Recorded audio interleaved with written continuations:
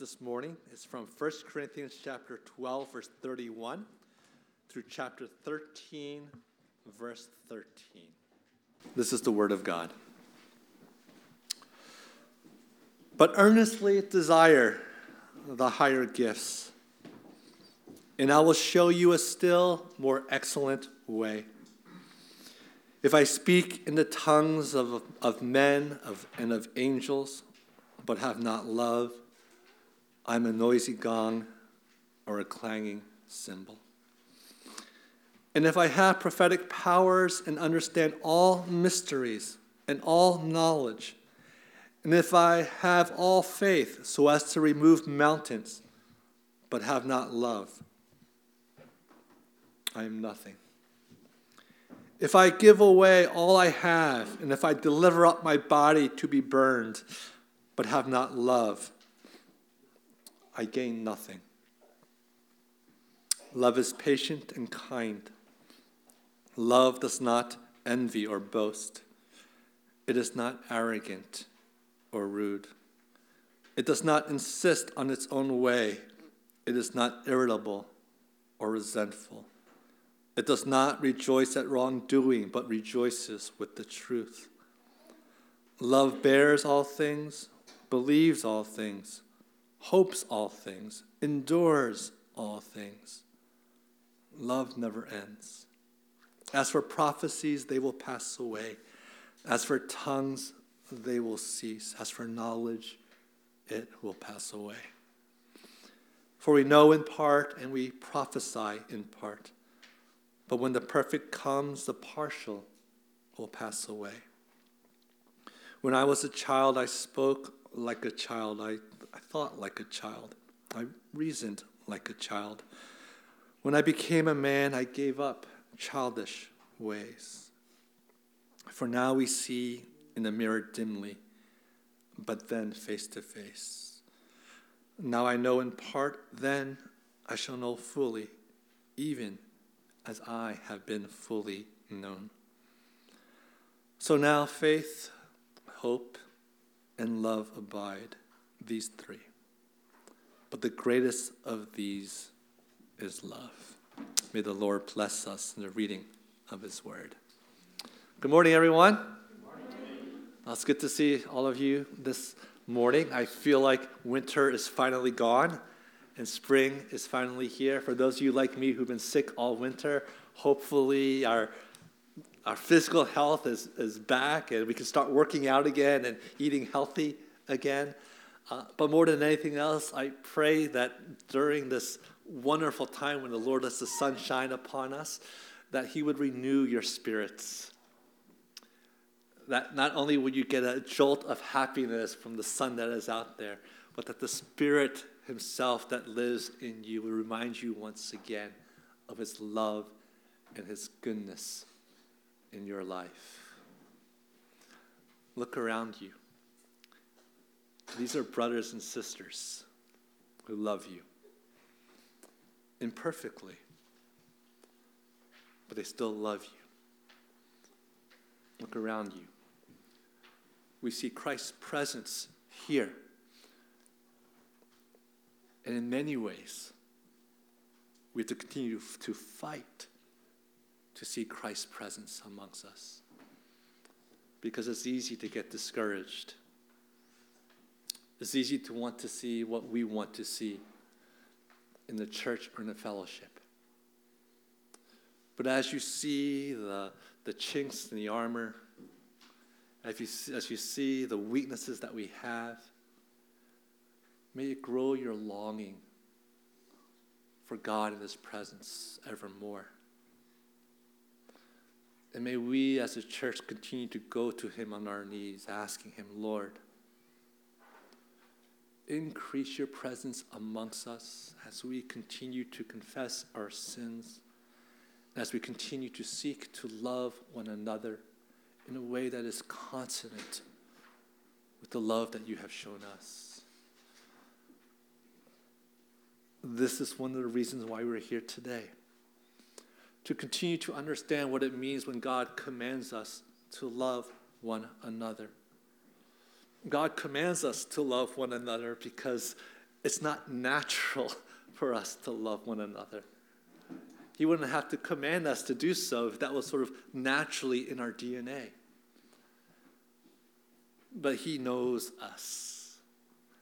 And even though we've been renewed by God in his Spirit, and even though we know that we've been saved by grace, and even though we know we've been justified, and when the Lord returns, we stand before him and say, we trust in the finished work of Christ for our salvation. We know in the day-to-day difficulties of life that to learn to love one another is still something we have to learn to do. And so be encouraged in knowing that we haven't arrived. And be encouraged in knowing that the Lord knows this. But also be encouraged that the Lord has also enabled us by his Spirit to follow him and love him in such a way that the end of that experience, whether it's one encounter or many, that you can say with your brothers and sisters, by God's power and by God's power alone was I able to love you. By God's power and God's power alone were we able to love one another, and thus giving glory to God. In our passage here in 1 Corinthians 13, we see that this passage, once again, is in the context of God giving his body gifts to make the church to grow. 1 Corinthians chapter 12 and 1 Corinthians chapter 14 talks about the gifts that he gives to the church in order to help the church to mature. And yet here in 1 Corinthians 13, he places in this passage about a more excellent way. In other words, if you yourself have not found your sort of place in this church, or if you yourself are trying to figure out what gift do I have to bring to the altar to help this church to grow, Paul's solution is 1 Corinthians 13. His command to us is simply to love one another. And in loving one another, Paul shows us the engine that allows the church to grow. The engine that allows the Spirit's presence to be made manifest here amongst us. Last 2 weeks, we looked at verse 4. We saw how God has taught us that love is patient and love is kind. That we as God's people, we are long-suffering for one another. That it's not our timetable in how God grows us as a church or grows us as individuals, or how God equips us as people to serve the church, but it's God's timing. And that our duty is to love one another and not try to get people to hurry up and change and hurry up to be what the church needs, but allow God and Jesus to change each individual's hearts. We're not here to grow competent people. We are here to grow people who love Christ and the body of Christ. And so we're patient and kind to one another. We are not a people who envy or boast in the gift that God has given this church as well.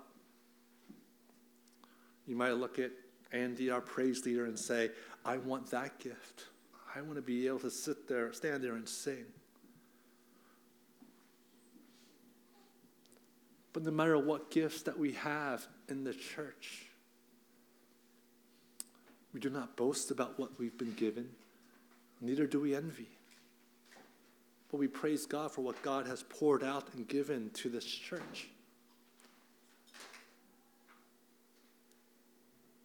And we see ourselves simply as his instruments. And we ask God, God, use us in any way to help your kingdom to go forth. Just teach me how to love and to encourage all the people to grow. And today we come upon the next pairing Love is not arrogant, and love is not rude. Now, there are always people amongst us when we look around and we say, there's an arrogant fella. He thinks he knows everything about this church. There goes an arrogant woman over there. She knows better, or she thinks she knows better than any of us of what to do to make this church a thriving church. And oftentimes that arrogance comes with people who are, excuse me for saying this, who are younger. I was there too. When you first come into ministry, or when you first come to know the Lord, and the only thing you see in the church before you is hypocrisy. The only thing you see in the church before you is, it's a mess. It's broken. And for some reason you think that I can fix this. It's a real simple fix to allow this church to flourish. All we need to do is follow these steps, X, Y, and Z. First, we need a good praise team. Then we need a good, really good preacher. Then we need to have a lot of fun and more fun and more fun. And everything will work the way it's supposed to work. There's a reason why Paul warns the church and says, listen, do not appoint elders or deacons who are too young in their faith. But arrogance isn't simply for the young. Arrogance is all of us. Arrogance is simply having an inflated view of one's importance and the gifts that God has given, first of all, for the church. And this is the context of Corinthians.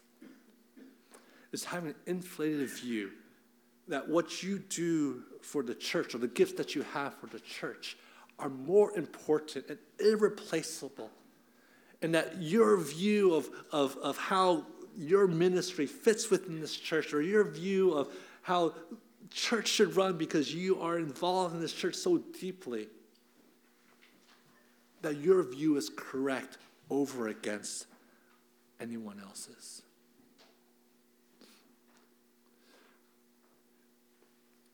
And this divides the church. This has divided the church in Corinth as well. And this arrogance that comes into perhaps even, our church and our ministry seeks to divide us rather than to put us together. We have to be reminded once again that whatever gifts that God has given to us for the sake of this church, whatever opinions we have and insights and wisdom we have in this church, that our opinion and our opinion alone cannot be the sole source of all wisdom for this church.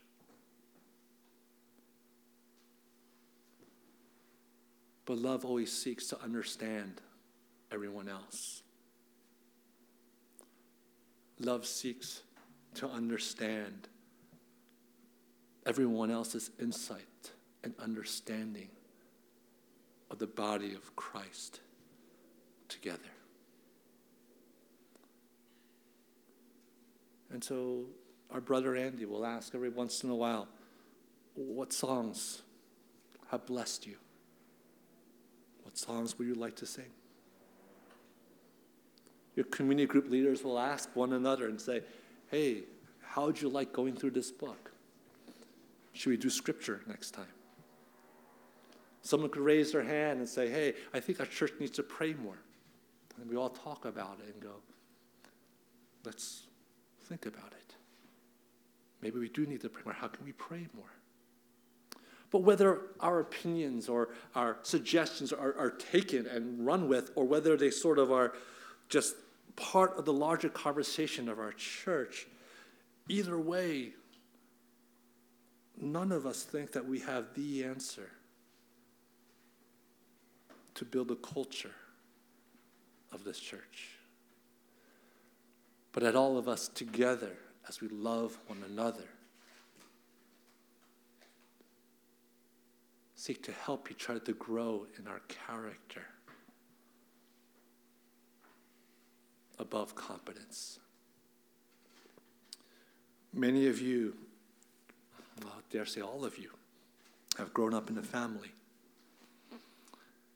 And perhaps some of you have grown up in a family where one of the parents, the father or the mother, maybe you grew up in an extended family where it's the grandma, not the grandpa, it's usually the grandma, who ran the whole family.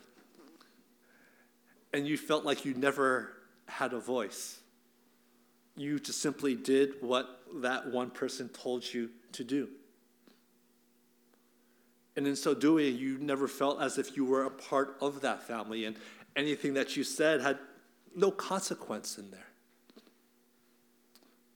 And usually what happens with families like that is, unfortunately, there's a divide, right, between the parent and the kids. Until God changes someone's heart, is reconciliation sort of able to happen. But for all of us, we hopefully as parents, we understand that as we raise our kids, we try to understand our kids. We try to understand our spouses. And especially if you are the husband and you are the head of the household, your primary role, if I can say it this way, is to understand your family. Understand your wife, understand your kids, understand the circumstances that are around there, and to make good decisions for the sake of everyone.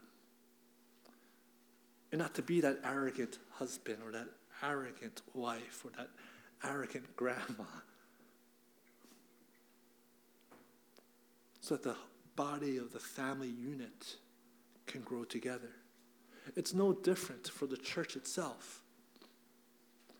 All of you are important to the body of Christ. None of us have all the answers to the body of Christ. All of us have good things to say, to contribute.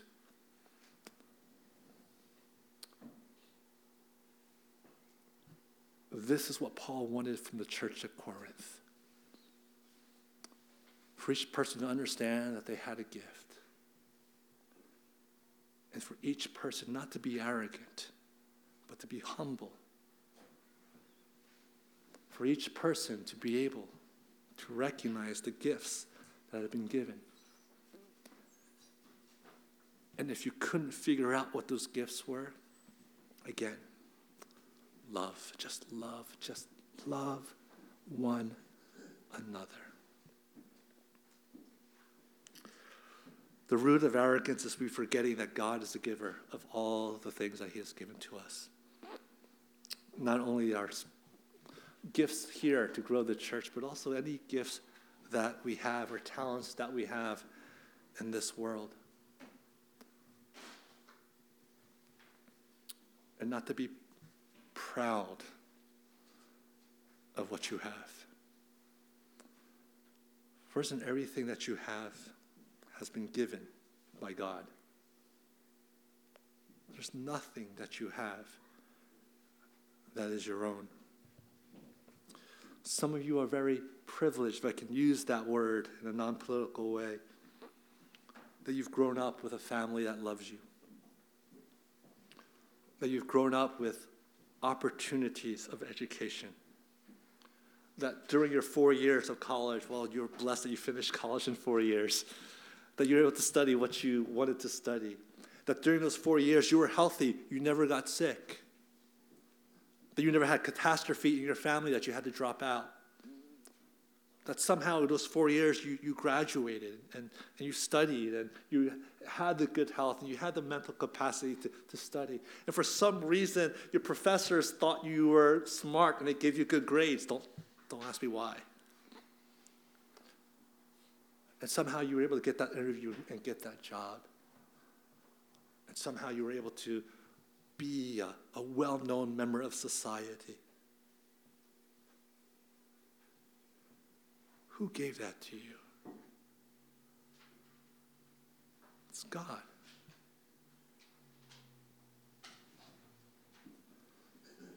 See, not only is arrogance in the gifts that God has given the church could be a problem, but the arrogance of the talents and the providential gifts that he's given us can seep into our church as well.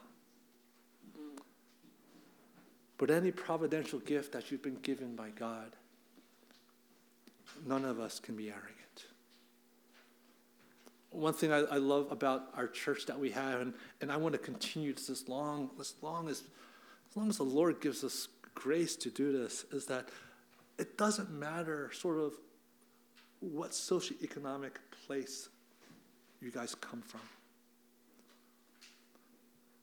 That eventually when we become a church and we want to have elders and deacons, we're not going to look at their resume and say, are they a CEO of a Fortune 400, 500 company? And somehow sort of correlate their providential gifts into spiritual gifts. But to say simply, your spiritual gifts, let's see what they are. To have elders and deacons from all different parts of life. And for us to be humble that the Lord has given these things according to his grace and his mercy. Secondly, love is not rude. Love is simply being inconsiderate of another's experience or sensitivities. And this is something that happens very often in the church. We sort of absolutize our own Christian experience in such a way that we believe that everyone needs to come to know the Lord and grow in the Lord in this one narrow experience. Someone could say, listen, I got really blessed by the Lord by going to such and such conference and to such and such a retreat. You have to go there. You have to go there. If you go there, God will bless you. If you go there, that's the way that God works.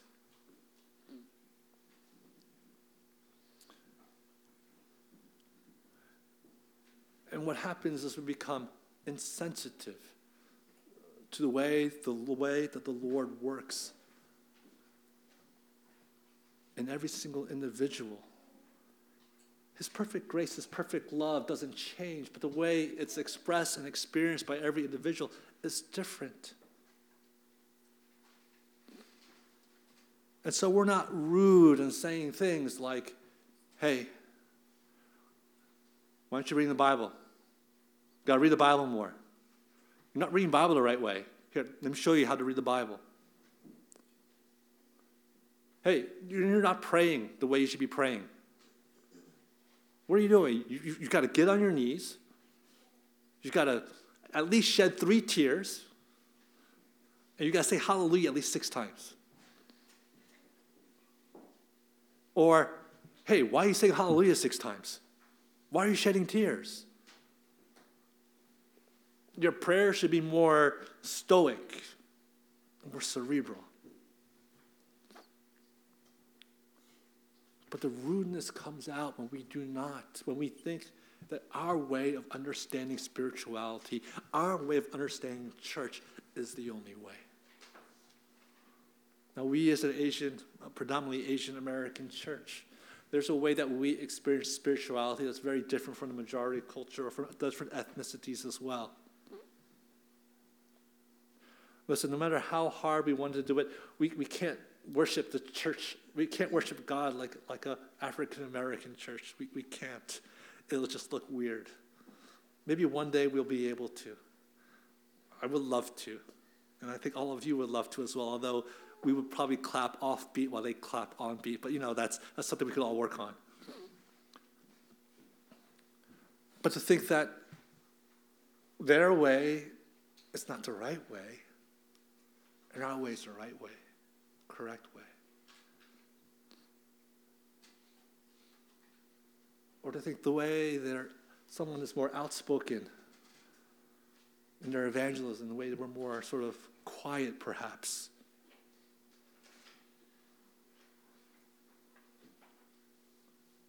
We're not rude. We're not insensitive.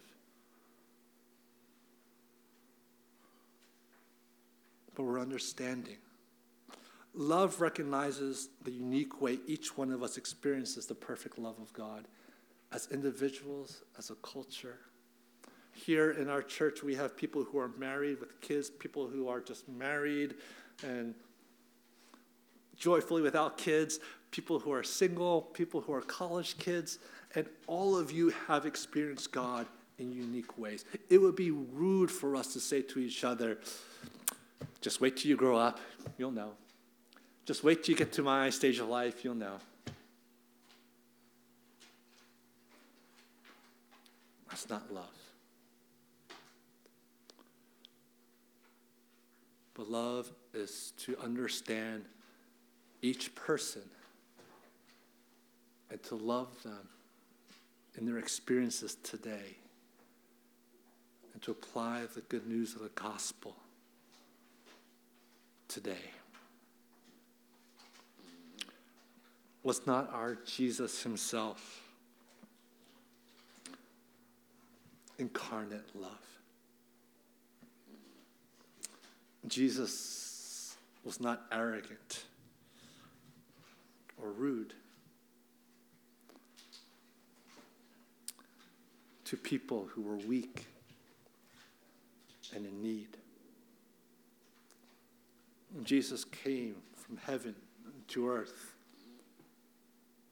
He himself did not count equality with God as something to be grasped, but became like you and me. He humbled himself. He was not arrogant about his holiness and his perfection, but instead sought to understand each individual and each person where they were, who they were. The Gospels are replete with stories of Jesus interacting with the woman at the well, the Syrophoenician woman, Zacchaeus, and how he understood each one of us. He was not arrogant about his knowledge of them, but was humble enough to see, to love, to understand. And Jesus was not rude to those who were weak.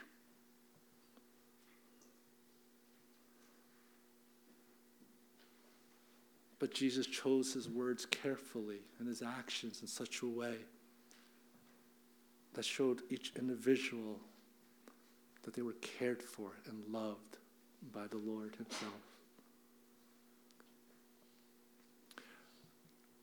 Our church needs to receive that love from the Lord. The reason why we're arrogant and rude in many ways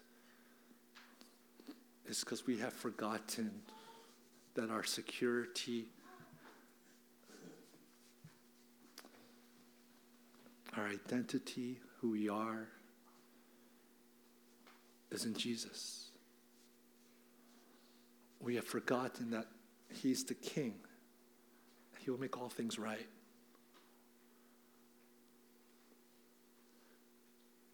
And in so doing, when we come before him and receive his perfect love and his healing, then he sends us out, does he not, as the church?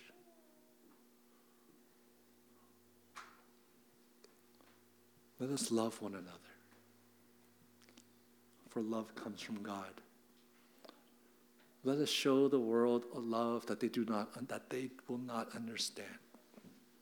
Let us show them a love that is so supernatural and that is so just dissonant with their definition of love today. That they'll either do a double take or they'll come hungry asking, who is this God that you worship? What is this love that I see? And then may we, like Jesus, be winsome in our words and our actions, that they too may come to know the love of Jesus as well. Christ Covenant Presbyterian Church, the Lord has brought us a long way already. But there is never an end to this journey of being a church. There's never an end to a journey of being a Christian till the Lord comes home. Every day, we fight the battle to love or not to love. And every day, there are new experiences and situations where we can make excuses, but let's not do that. Let us love, and let us love well. Let's pray. Gracious Heavenly Father, we thank you for your perfect love, your perfect grace, your perfect timing in all things. And Lord, we confess to you, Lord God, that we are a church that falls way, way short of that perfect love that you've shown us on the cross. But we're also a church that is really hopeful that we will grow in this love. For that is what your Spirit is doing in each and every one of us, Lord God. So, Lord, even though we have not arrived, and even though we won't arrive until you return, Lord, show us that in each step where we see and experience the love of Jesus, either by giving or receiving, that we see the person of Christ and the Spirit, Lord, appear before us, because that love is not from you, but from us, but from you. May that appearance of Jesus in the form of love that is expressed give us joy. For your presence is what we long for more than anything else. And even though we will not have it in perfection until you return, Lord, it is our love expressed to one another that allows us to catch not glimpses, but real manifestations of Jesus amongst us. So help us, Lord God, as a church. And then just help the church universal as well to manifest this love, that the world may see that Jesus indeed has come and that he will return. In Christ's name we pray. Amen.